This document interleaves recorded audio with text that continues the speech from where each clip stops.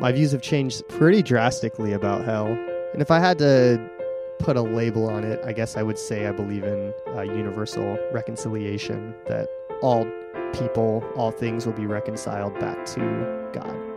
Nowadays, I don't believe in hell. I don't think about it at all. There's enough hell on earth, and I don't really need to believe in it in the afterlife anymore. Heaven and hell and many other pictures are simply metaphors for a kind of existence we cannot describe in any other way. Today, I think the annihilation theory is the most compatible with a merciful God and is the most biblically supported. Because if Judaism doesn't have eternal conscious torment, then where did Christians get it? I think that when we have certain views of hell, it can make our faith toxic. I don't believe in eternal conscious torture. I don't believe that hell is eternal separation from God. I believe that at some point after death, we all come in contact with the purifying, fiery love of God. I think that your view of hell is actually very important, because if you really believe in eternal hell, it turns to take things over and it makes Christians more insular and judgmental. If you view God as loving, then you might be more inclined to love others. So I think the view of hell is pretty important. Welcome back to Almost Heretical. We are talking about hell again. Last time we had a philosophical conversation about hell and kind of the options for afterlife for those that didn't go to the good place. Here's what I want to know, Tim. Jesus didn't talk about hell, right? Like, he talked about Gehenna, is that right? Like, and then there's these other terms like Sheol and like, doesn't the Old Testament talk about like returning to the grave or returning to your fathers, or like, so like what does the Bible actually say about hell? And yeah, where have we developed some of these ideas through the Bible? Where have we developed these ideas? Well, it's sort of a surprisingly complicated conversation. It'll end up simple. But what we want to do is basically say that our concept of hell and the way that's been derived from the Bible has been way oversimplified, and we're going to try to recomplicate it to have a sufficiently nuanced conversation about this. First, I think we should recap. So last conversation we basically talked about brief highlight. I mean, we only got to like 20% of what I wanted to get to, but of some of the various theoretical ways to even construe hell. So Nate, why don't you give a stab at a recap? Okay, so there's like the eternal conscious torment where God is like torturing you for all of eternity. Yeah, there's annihilationism where it's like God just destroys you and you're not you are no more. There was the C.S. Lewis, hell is locked from the inside and you're creating this place. It's of your own choosing, and you could leave, but you don't want to, and that's why you're there. And then there was some sort of like rehabilitative view where you could restore these people, and they could then be in heaven because they need to actually change before they could be there. But anyways, those are the main ones that come back to my head. Yeah, and then basically, so I kind of bunched eternal conscious torment, annihilationism, and part of C.S. Lewis's argument in one box, which is that of some sort of permanent separation between the heaven and hell, the insiders, the outsiders. Those two worlds are separated and kept separated, whether by death and execution in the annihilationist view, by this torture chamber in the eternal conscious torment view, or by essentially this sort of parsing out where hypothetically people in hell could freely choose to enter heaven at any time, but they don't want to, in C.S. Lewis's view. But then we kind of move towards temporary views where the idea is hell is less than forever for some who are able to allow hell to change them in some sort of way, to transform them to be willing to choose into heaven. So we kind of looked at, even some of the rabbis had literally speculated as to how long that would take for most people, somewhere around a year or so. Several of them thought. But that's basically the view where hell is sort of purgatorial. It's that idea that there's sort of this in-between state to get people to the place of being willing to finally repent.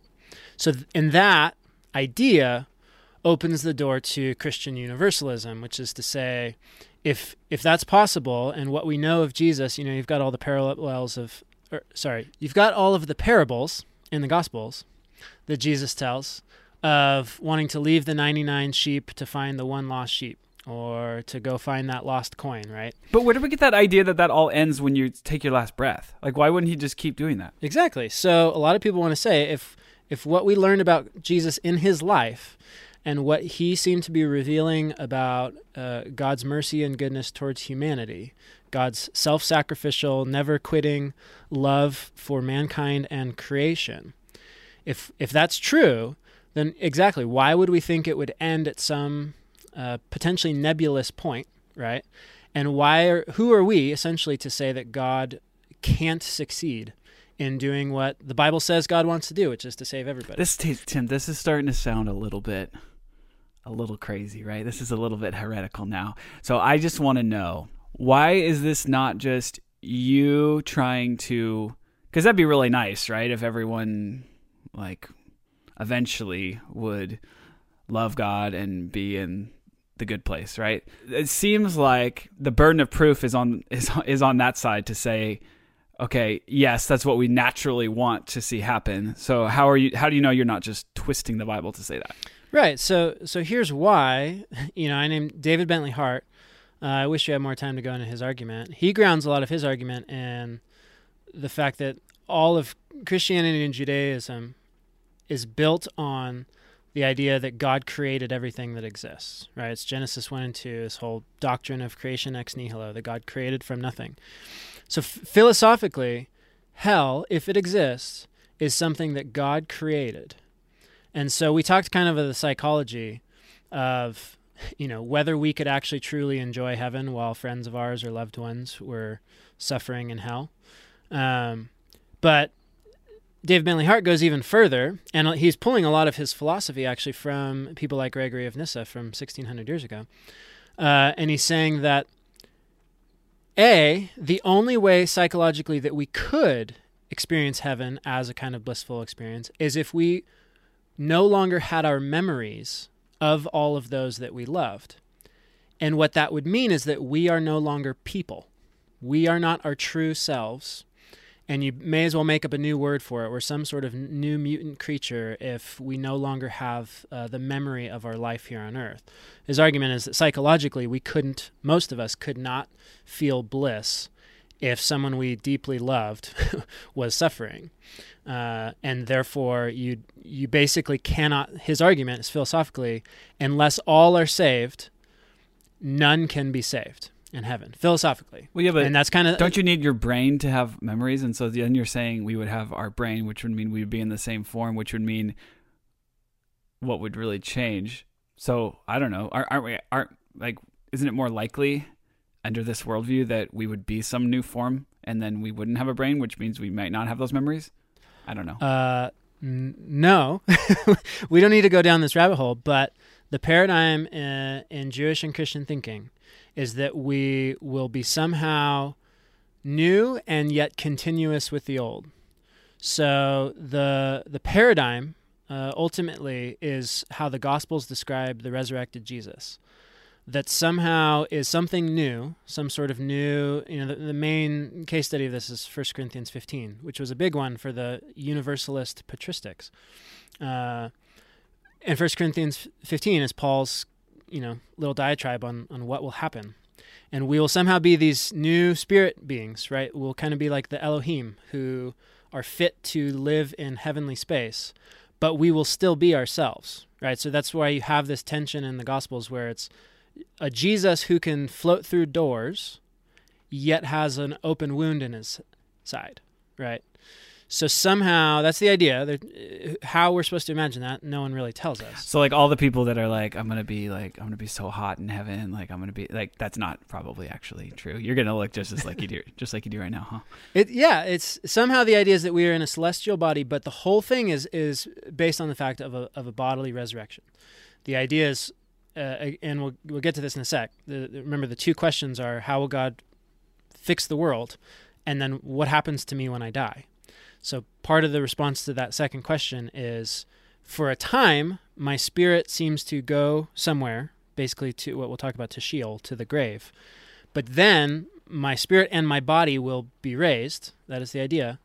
And then I will receive judgment. So it's, there's that idea of all the good and the bad, the righteous and evil will be raised and resurrected and then receive judgment and go their separate ways. So even, like you said earlier, actually even in the annihilationist view, to most, the idea is still, and this is kind of a hard part to imagine, the idea is you've been dead for some hundreds or thousands of years, you're raised up, and then told you're about to be executed again. Okay, I have a question. So that I get that. You just kind of laid out in a couple sentences sort of your interpretation of what the biblical authors are kind of imagining when they imagine how this all works. My question is, did other nations also have similar stories for how this whole thing worked and what happened when we died? Or is this pretty unique to the Near Eastern world? Right. I said this in the last episode. To our knowledge, that every civilization that we have records for, the Egyptians, Sumerians, all of the Babylonians, Assyrians, all of these civilizations and cultures have strong similarities at many different points with Israel's cosmology. Okay, that's all I needed for now. Okay, so then the next part of this question is, part of my theological changing and growing over the last 5-10 years was discovering that the Babylonians and some other nations had a flood story very similar to the Israelite flood story. And that starts to make you think, okay, maybe whether or not this event happened historically or happened this exact way isn't really the point. Kind of like our episodes with Tim Mackey when we talked about some of this stuff. But it's more so, how are these authors, the Israelite authors, portraying God and kind of spinning this story in a way, and what are they doing with it? And we can find out more about God and how they interpret all of this through how they're doing that. Not so much is this camcorder footage of what actually happened.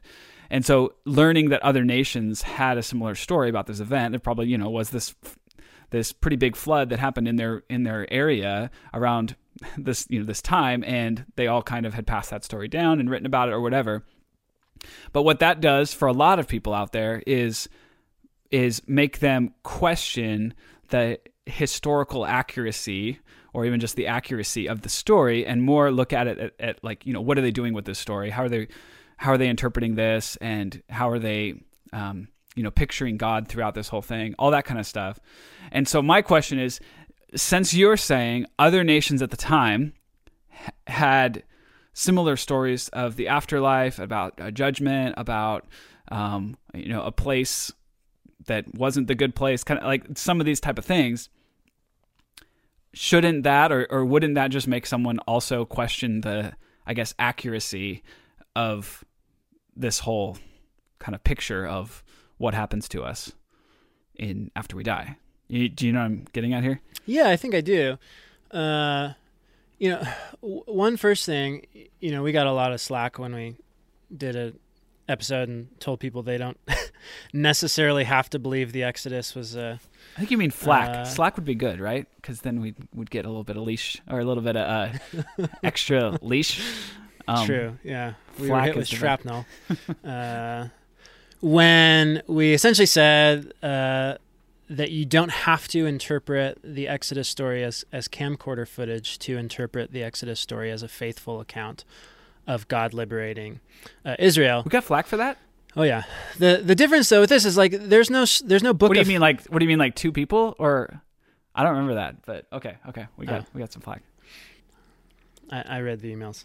And we got a slew of negative iTunes reviews recently. So if you guys are fans of the show, go counter the fundamentalist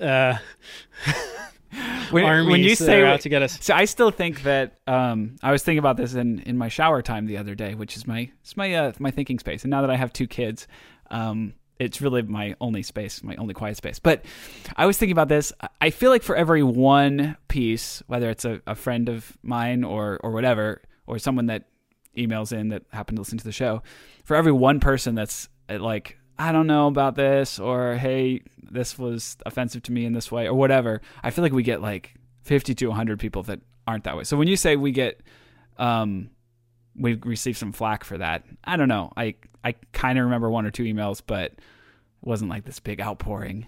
Anyways. True. We're still alive. We're doing okay. No death threats. No, I just mean like I think that that gives us perception that like we have 10 people that are like, yeah, keep going, and like this onslaught of negativity, and that's just not the case. It's the complete opposite. All right, I'll try to not be cynical. I focus on negatives.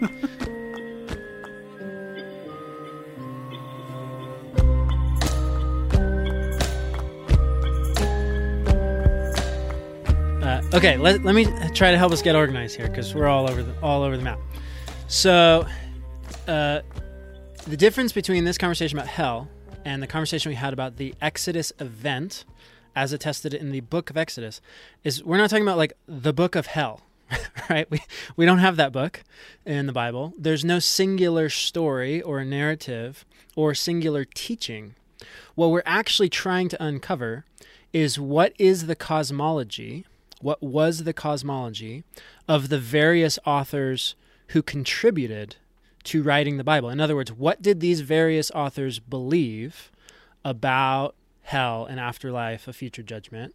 What we'll see is that either these authors believed various different things at various stages, or they were open-handed enough to be willing to say things that were contradicting to others. So that the fact of the matter is, you can look at various passages in both Old and New Testament and find evidence that the writer was trying to communicate different ideas of hell. And so my case in recapping, if say we take, for now, just kind of three categories, say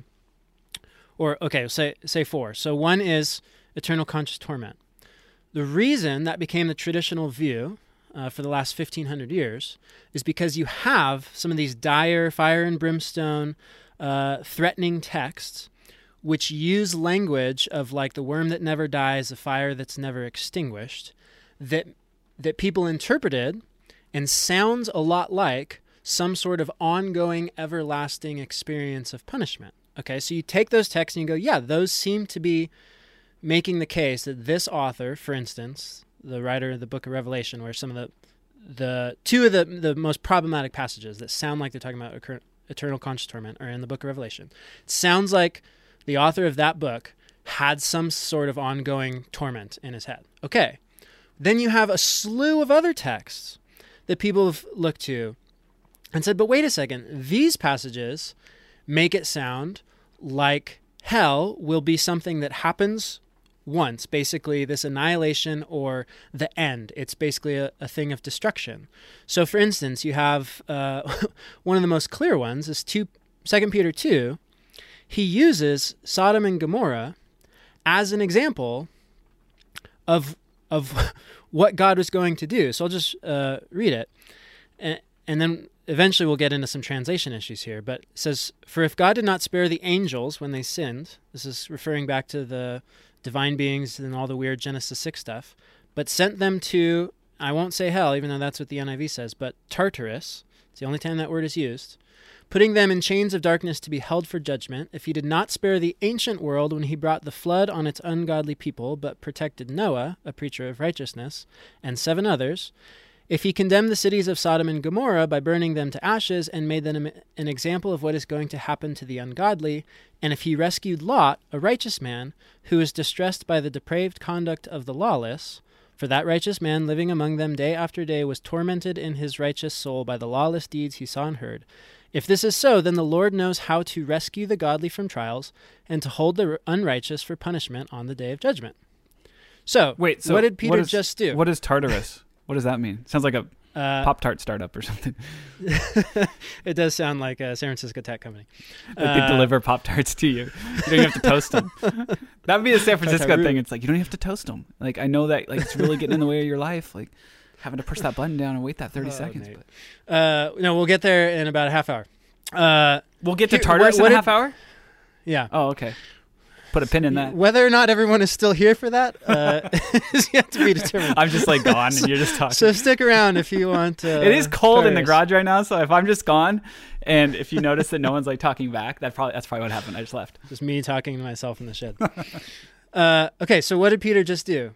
He just referenced the Noah story, the flood story, and the Sodom and Gomorrah story as examples of how God was able to rescue Lot and destroy Sodom and Gomorrah, rescue Noah, and destroy everyone else. And he uses that as a paradigm for the future judgment. Okay, so just think about those paradigms, right? Did the people who died in the flood and the cities of Sodom and Gomorrah, are they still burning today? Right? Like, they're not. People died. So what he just did is he gave examples that very clearly paint the picture of annihilationism, or in that ballpark of views of hell. Again, that's in the Bible, right? So people aren't making that up. No, I'm not spinning Second Peter. That's the clear, easy sense of interpretation. And then you have yet others that very clearly depict a sense and a hope for what we've called Christian universalism. So what we're talking about with David Bentley Hart, he roots his primarily in Genesis 1 and 2 and the idea of creation. He said if God creates everything, then philosophically all secondary causes can be traced back to their first cause. So we talked about the psychology of, if I'm in heaven and you're burning in hell, I don't know if I'm going to be able to really enjoy that place.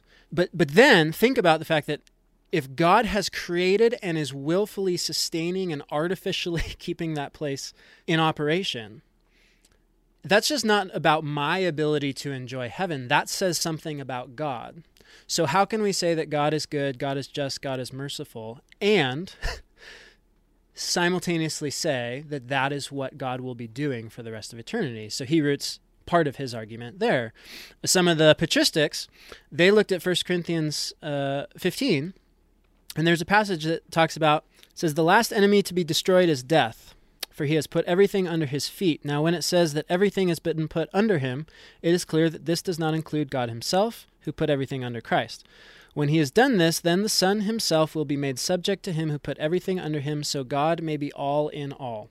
This was a big one for Gregory, a big one for some of the Orthodox church world. How can God be all in all? Or similarly, how can every tongue confess and knee bow if some of them are supposedly sitting in the next room over being tortured, right? How can you claim that all of existing creation is going to worship Yahweh, or in another passage in Colossians, that all of creation will be reconciled to God? These are the New Testament proclamations of what they considered part of the gospel. So how can you say that that is true and also say that, well, actually not all of creation, actually like 95% of it's going to be tortured next door, right? So my point here is that... See, I always thought it was like they bow down and they say yes, and then they have to go, then they like, and then everyone in the back rows, exit now. I always pictured that. Right. The main point here, you can read people who say have moved from an eternal conscious torment view to an annihilationist view. And a lot of those people say there are 20 or 30 verses. For instance, the depiction that there's a line and it's either life one way or death the other way. There are 20 or 30 verses that'll make it sound like hell is a kind of annihilation, like that 2 Peter one we just read, and maybe 2 in the book of Revelation that sound like eternal conscious torment. You have others like David Bentley Hart will say there are probably 45 verses in the New Testament that if you just read them, you would be convinced that the writers were universalists. Again, not the universalists that believe there is no hell or there is no judgment, but universalists in the sense that God will one day succeed through judgment in saving and transforming everyone. And those same people say there are a couple that sound like eternal conscious torment.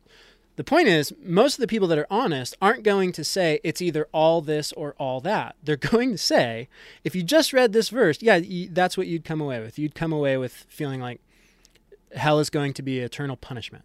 But if you just read this verse, you're going to come away feeling like hell is going to be the end of life, existence. Gotcha. Hey, Brian, do you know anyone that was once a teenage fundamentalist? Oh, Troy, you know that I was, because you and I have a podcast called I Was a Teenage Fundamentalist. I did know that. But you know what I find myself asking these days? No, I don't, but I think you're going to tell me. What about all those things that church gave us definite answers for? What are we supposed to think about all those things now? Well, funnily enough, that's what we're doing for Season 5 of I Was a Teenage Fundamentalist. Ooh, Brian, I sense the Lord at work here. He works in mysterious ways. And we are going to unpack these things. We're going to find out what we do think about them now. So tune in to Season 5 of I Was a Teenage Fundamentalist, the official podcast for the Azusa Street Revival. I'm not quite sure that's true, but it is available wherever you get your podcasts.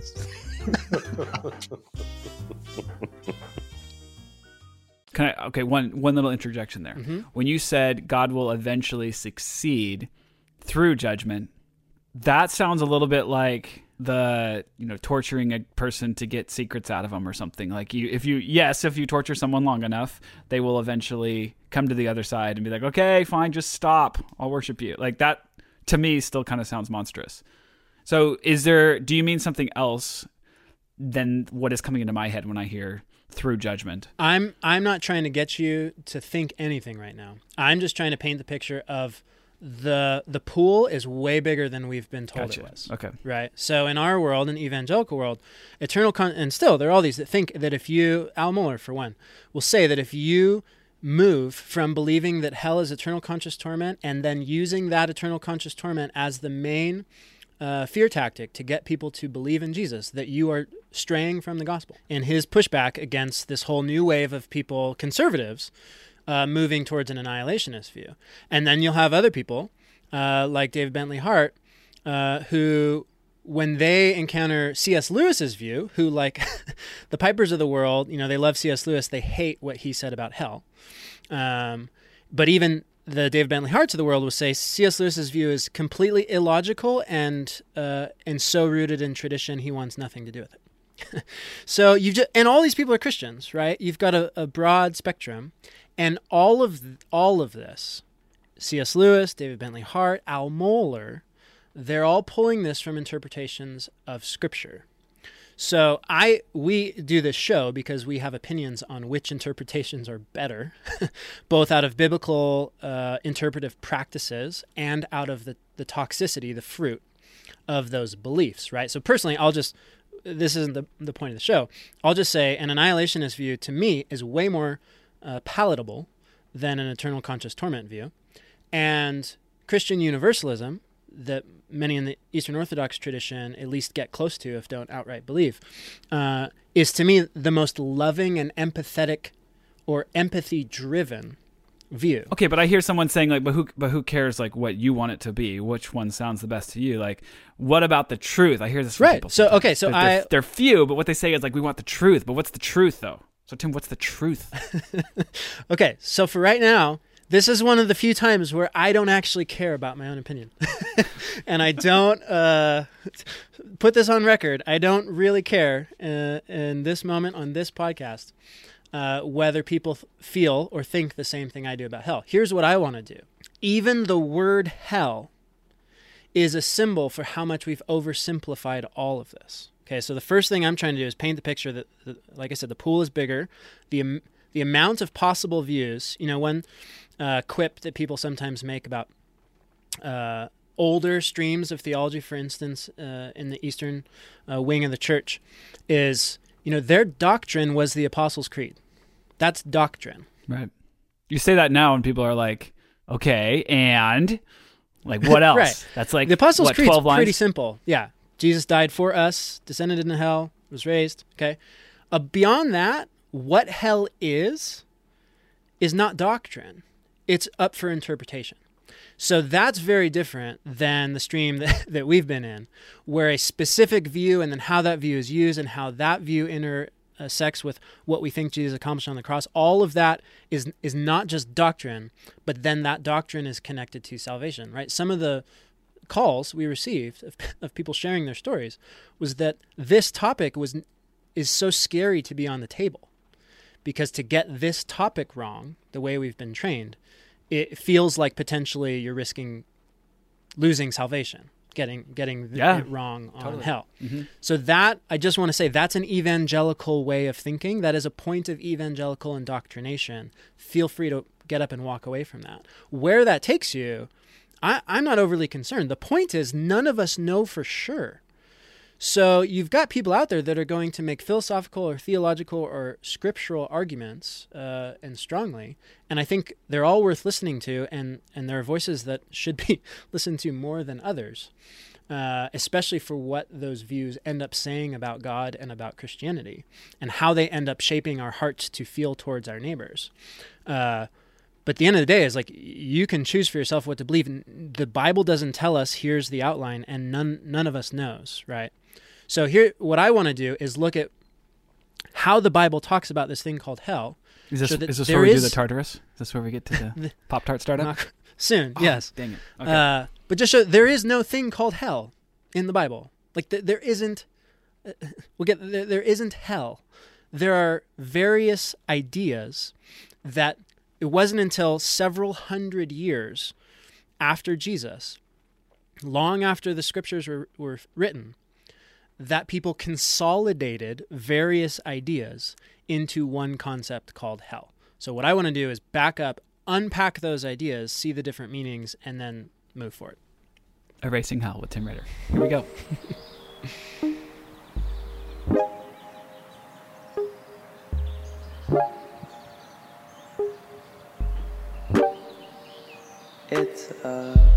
Okay, so you mentioned the Tartarus thing. I know we're going to get there eventually, but what other ways do the biblical writers talk about this thing? But so before we consolidate it all into one, like what are the options out there? Like, what are the different things? And did it change? Like, did someone believe this thing and then eventually they believe this other thing, or they talked about it this way and then another writer talks about this? Like, what's going on there? Right. So first piece is, like I said, there are two questions.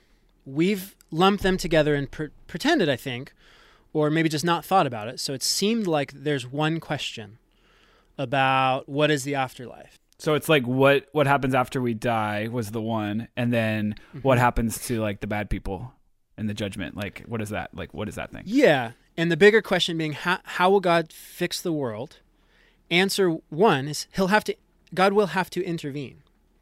And part of that intervention is there are evil people here doing evil things, and evil people who did evil things in the past. Evil people right now who are scheming to do evil in the future.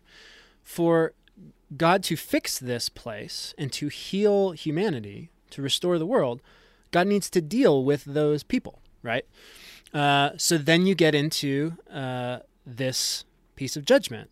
And that's where I said, I'm not even going to give much airtime to. I'm really not at all interested in Christians who have come to what I would call a liberal, open, universalist view, which is simply that there is no judgment, because I don't think you have Christianity without judgment, and I more importantly don't think you have justice without judgment. Change your views on hell. I'm happy to do that, but in terms of stripping the idea of ultimate justice, I don't think that helps anybody. So, for instance, Martin Luther King has had 6 principles of nonviolence that the King Center still today uses these as the pillars of nonviolent resistance. And the 6th one on the list, the last principle, says, and I quote, "Nonviolence believes that the universe is on the side of judgment. The nonviolent resistor has deep faith that justice will eventually win. Nonviolence believes that God is a God of justice." So, there's that line that the universe bends towards the arc of justice, right?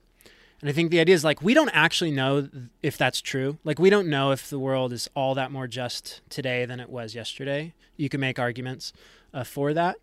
But at the heart of what Martin Luther King was saying is to have hope to actually work toward justice in a nonviolent manner, following the nonviolent way of Jesus.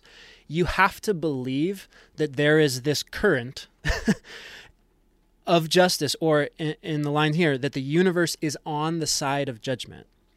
You can't just believe that everybody's going to get away with whatever they're going to get away with. You can't build a life of justice based on that sort of futile view.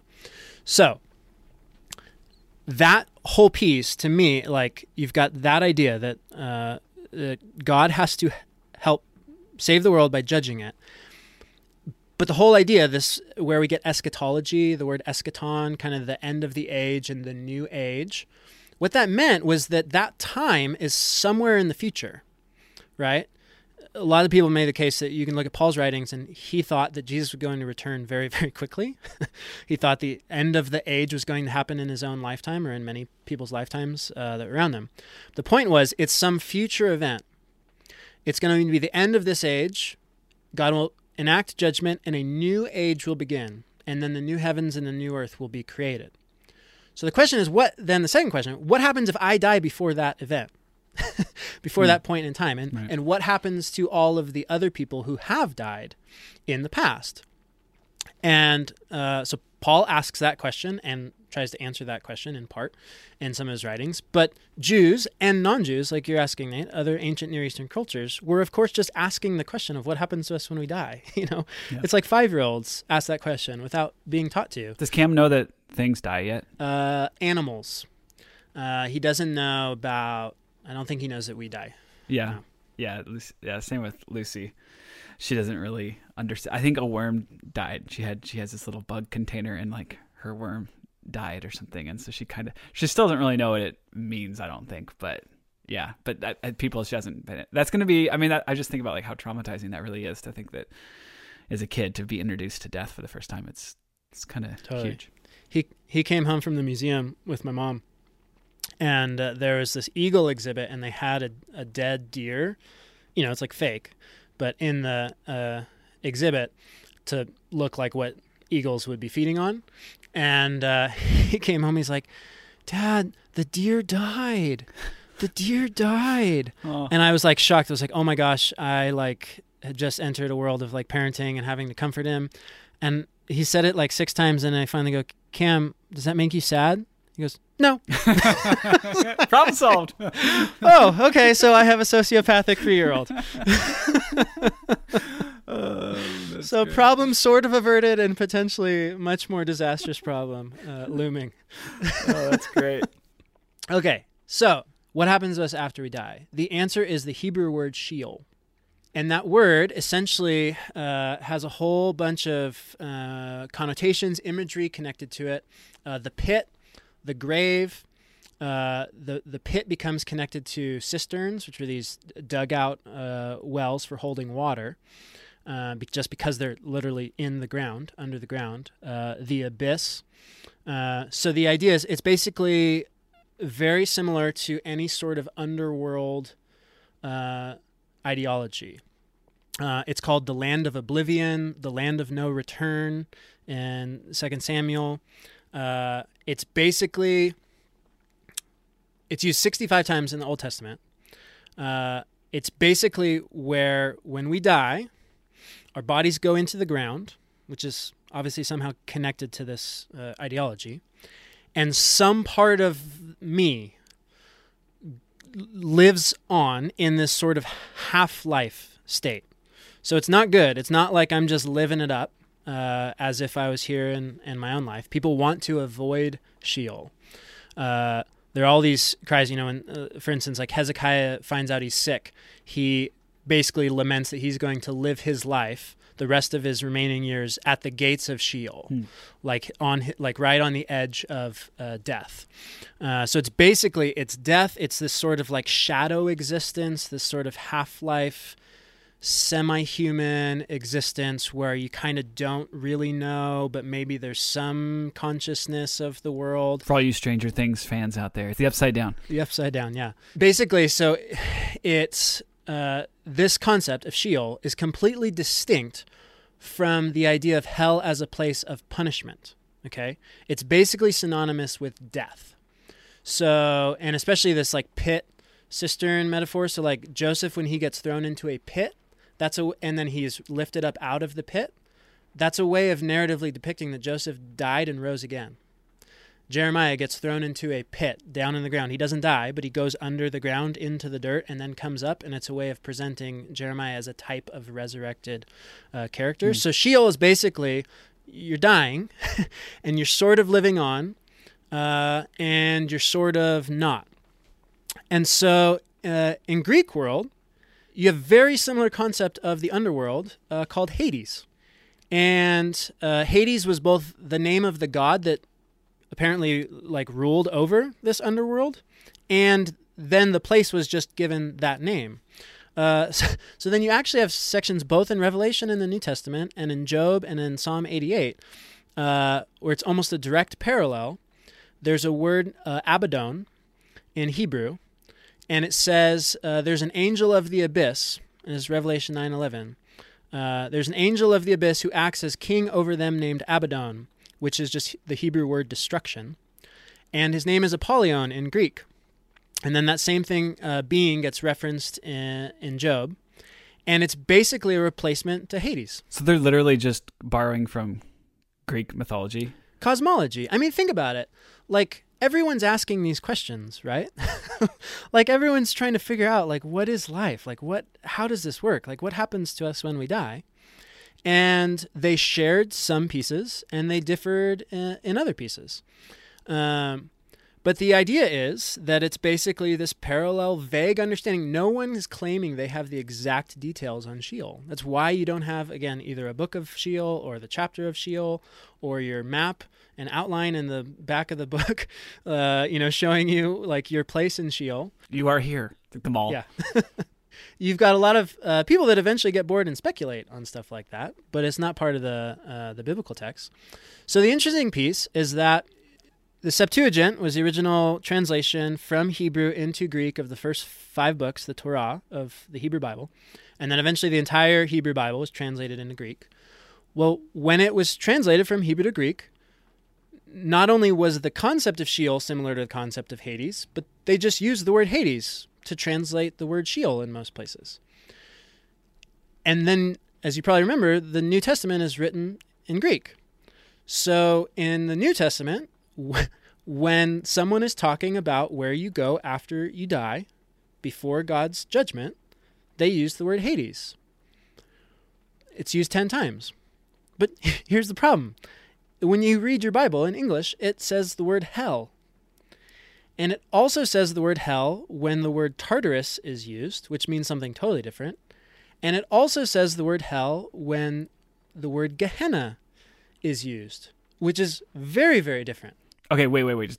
Where does hell even come? The word hell, this word that they're all like morphed into, where does that even come from? That's a good question. It's Old English, so I believe the King James. Okay. Yeah, I could be wrong here. If someone fact checks me and knows better, then please email me. But I suspect that the Old King James was the first time this word showed up. Tim's notes are very long on this episode, but this is not included in it. I always try to break the notes and find something that you didn't study. Okay, so there's multiple words here that the biblical writers are using. Some from like Greek, some from Pop-Tart Startup. So why do they just say hell for all of them? Okay, so I can give the Old King James slack, not flack, slack, because biblical scholarship was a long ways off hundreds of years ago. I cannot give modern translations slack on this.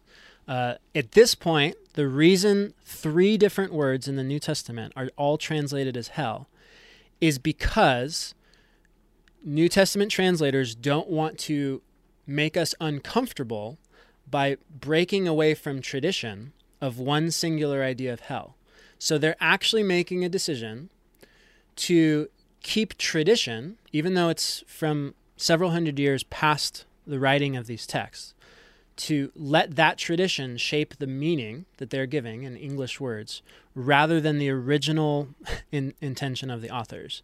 If you do any basic studies in any of the Bible software or any of the Bible dictionaries, there are very clear separations between all these words, and they show that they mean very different things, but you never get there when you're just reading through this stuff in plain English. I mean, everyone knows that. Like, anyone who knows anything about studying the Bible knows that, but we just all kind of agree to not, like no one actually talks about this stuff. Right. So, okay, so first one, you got the first word is Hades. That word is related to the first question. What happens to me after I die? I go somehow in some place that becomes essentially this waiting place.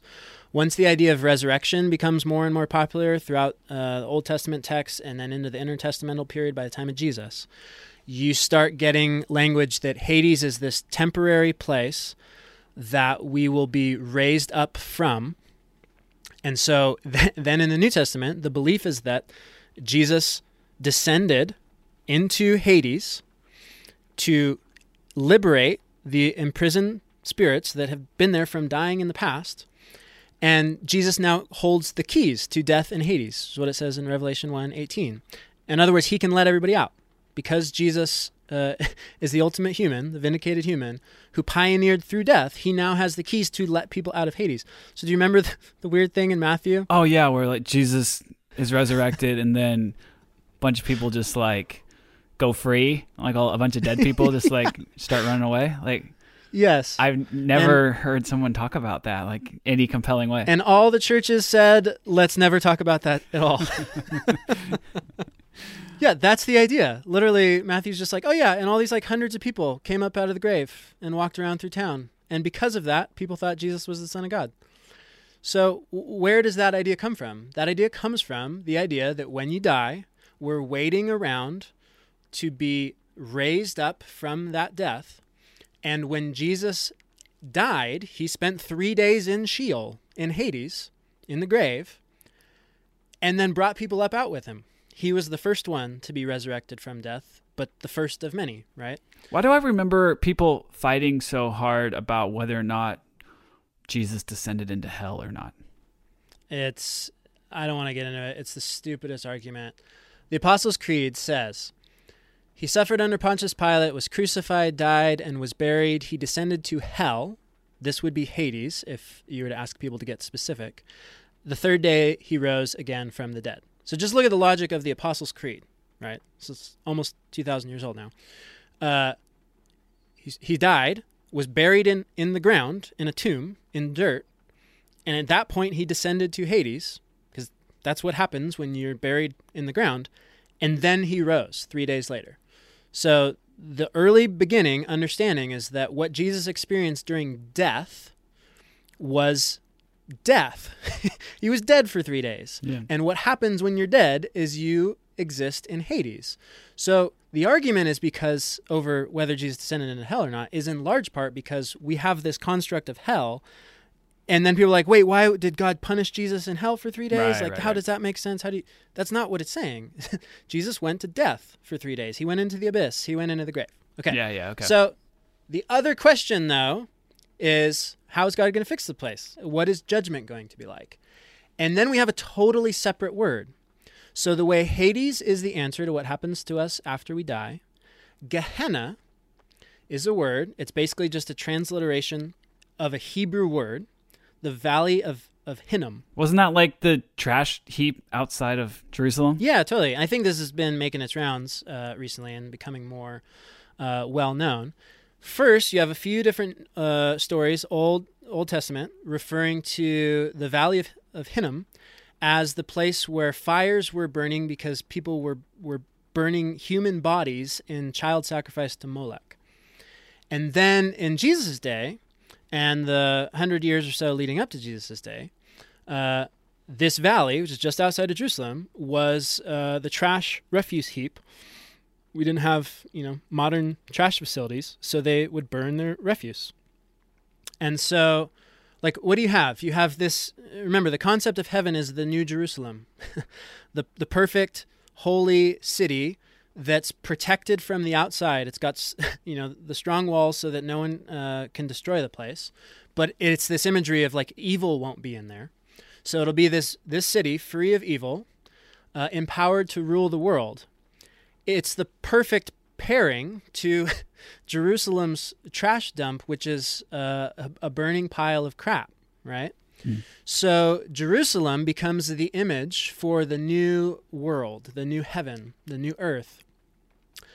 Gehenna is just this loaded, perfect imagery for the anti-paradise, right? So the New Jerusalem is to be the new Garden of Eden, the paradise. And Gehenna is the anti-paradise, or the anti-life, the anti-heaven. So if you just think about it, for anybody who's living near Jerusalem, for any Judean, this has become a loaded cultural term. I tried to come up with an example. You might have a good one. I didn't have any that didn't just end up sounding derogatory to some town in California I don't like. But okay. It's Bakersfield. It's Fresno. Right. I made a joke about Disneyland last time. Say everyone was as introverted and crowd shy as I am, and does not like spending time in hot Los Angeles with millions of people around. And because it's DMV. Yeah, okay, the DMV is a good one, better than Disneyland. So, no one. I haven't met anyone. I don't even think any people that work there are like, yeah, DMV, let's go hang out. So it'd be like saying, you're a good person. I hope you end up in the New Jerusalem in paradise. And you over there, I hope you live in the DMV forever. Or, as Jesus would say to some people, you are a son of the DMV. That's how much of a jerk you are. And your number's never getting called. Right. So again, this is hard to see if you're just reading English translation. If you have any sort of, if you read this digitally, you can double click and see the Greek word behind. So when you see hell, you can do a little double click and see whether this is Hades or Gehenna. Basically, all of the scary judgment texts, or to put it differently, anytime Jesus gets angry and starts yelling and threatening people, he's talking about Gehenna. And essentially, anytime Jesus sees evil, he starts yelling about Gehenna. And this is just another reason for saying a Christianity without judgment is a neutered ideology for the elite, right? Jesus believed that one of the key pieces to good news for the world was that evil religious oppressors, like the people who killed him and the people who were stealing money from the poor and corroborating with the state power to keep their own people down, the Pharisees and the rulers, the Herods of the world, that these people were going to experience something like life in that burning trash heap. Okay, so let's take a specific story. He goes into the temple. He starts flipping tables. Does he say something there about this? Yeah, let's see. So I'll read a few examples. You have heard that it was said to the people long ago, you shall not murder, and anyone who murders will be subject to judgment. Okay, so here we're talking about judgment. But I tell you that anyone who is angry with a brother or sister will be subject to judgment. Again, anyone who says to a brother or sister, Raka, is answerable to the court, and anyone who says, you fool, will be in danger of the fire of hell. Again, that word is Gehenna, the fire of Gehenna. So this isn't about the question of, hey, Jesus, what will happen to my body and my soul when I die?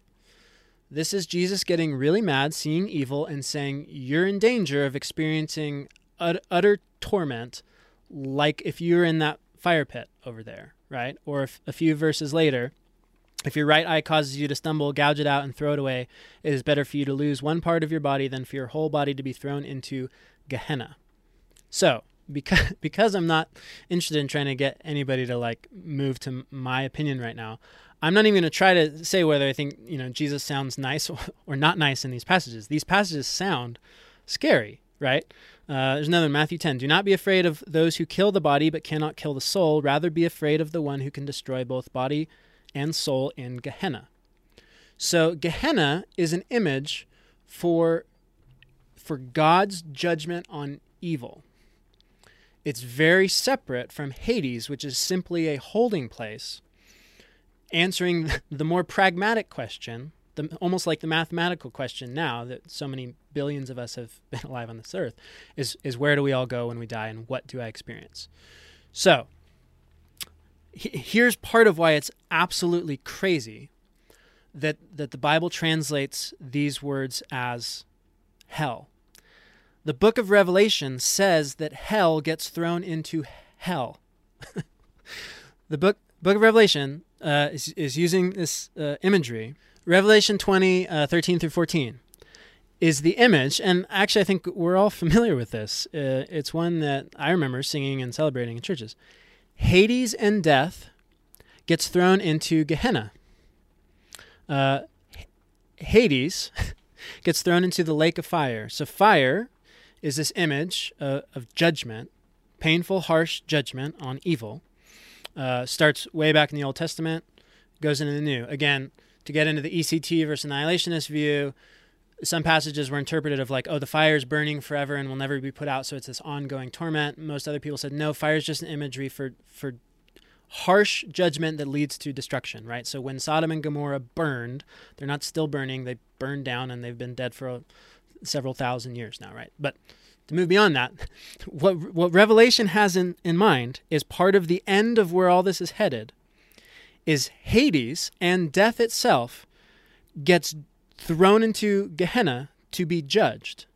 Like, what's the logic here? Basically, if we translate this according to how they've translated the rest of the New Testament, you say hell gets thrown into hell. The point is that death wasn't supposed to be here. Death is the last enemy to be overcome, right? To heal humanity. Yeah. Hades is simply the place connected with death. That's just where you go when you die. And it doesn't need to be here. It's not part of, the plan of creation, because death wasn't part of the plan of creation.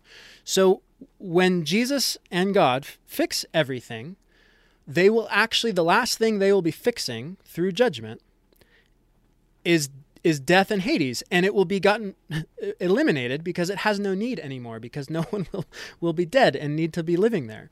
Right? So you basically have these two concepts.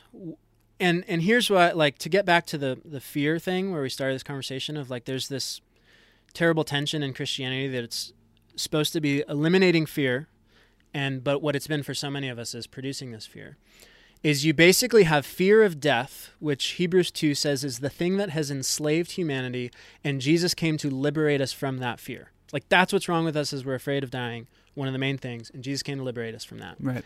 But then you have this other thing, the fear of the Lord, which Jesus and Paul and that same author of Hebrews, they're in no way saying that should go away. So what that means to them, fear of the Lord, is the fear that there will be judgment, that you cannot do evil in this world and get away with it.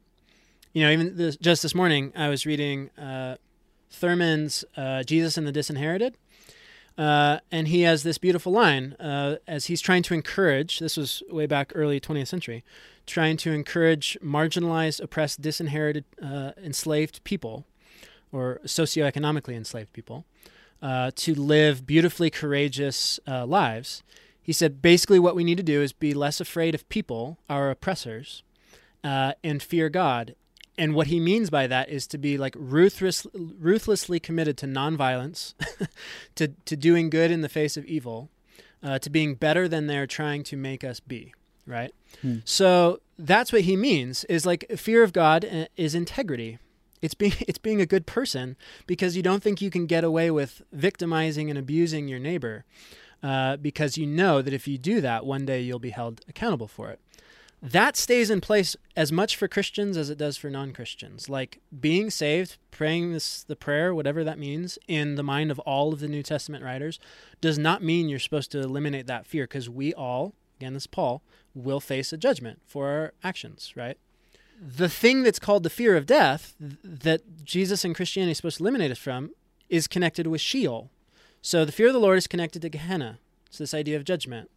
Fear of death is connected to what we all just intrinsically fear. It's like, am I going to lose everything that's ever meant anything to me? Will I ever get to see my loved ones again? Will life have any meaning, or will it all just be hevel? Like, what is this experience called death? Like, will life continue on after this? Is it all just blackness and meaninglessness? Do I just go into the void? So the idea inherent in the Christianity of the resurrected Christ is that we can stop being afraid of that, because we can look forward to a paradise life after this life. The Gehenna idea, that's all connected to Sheol or Hades.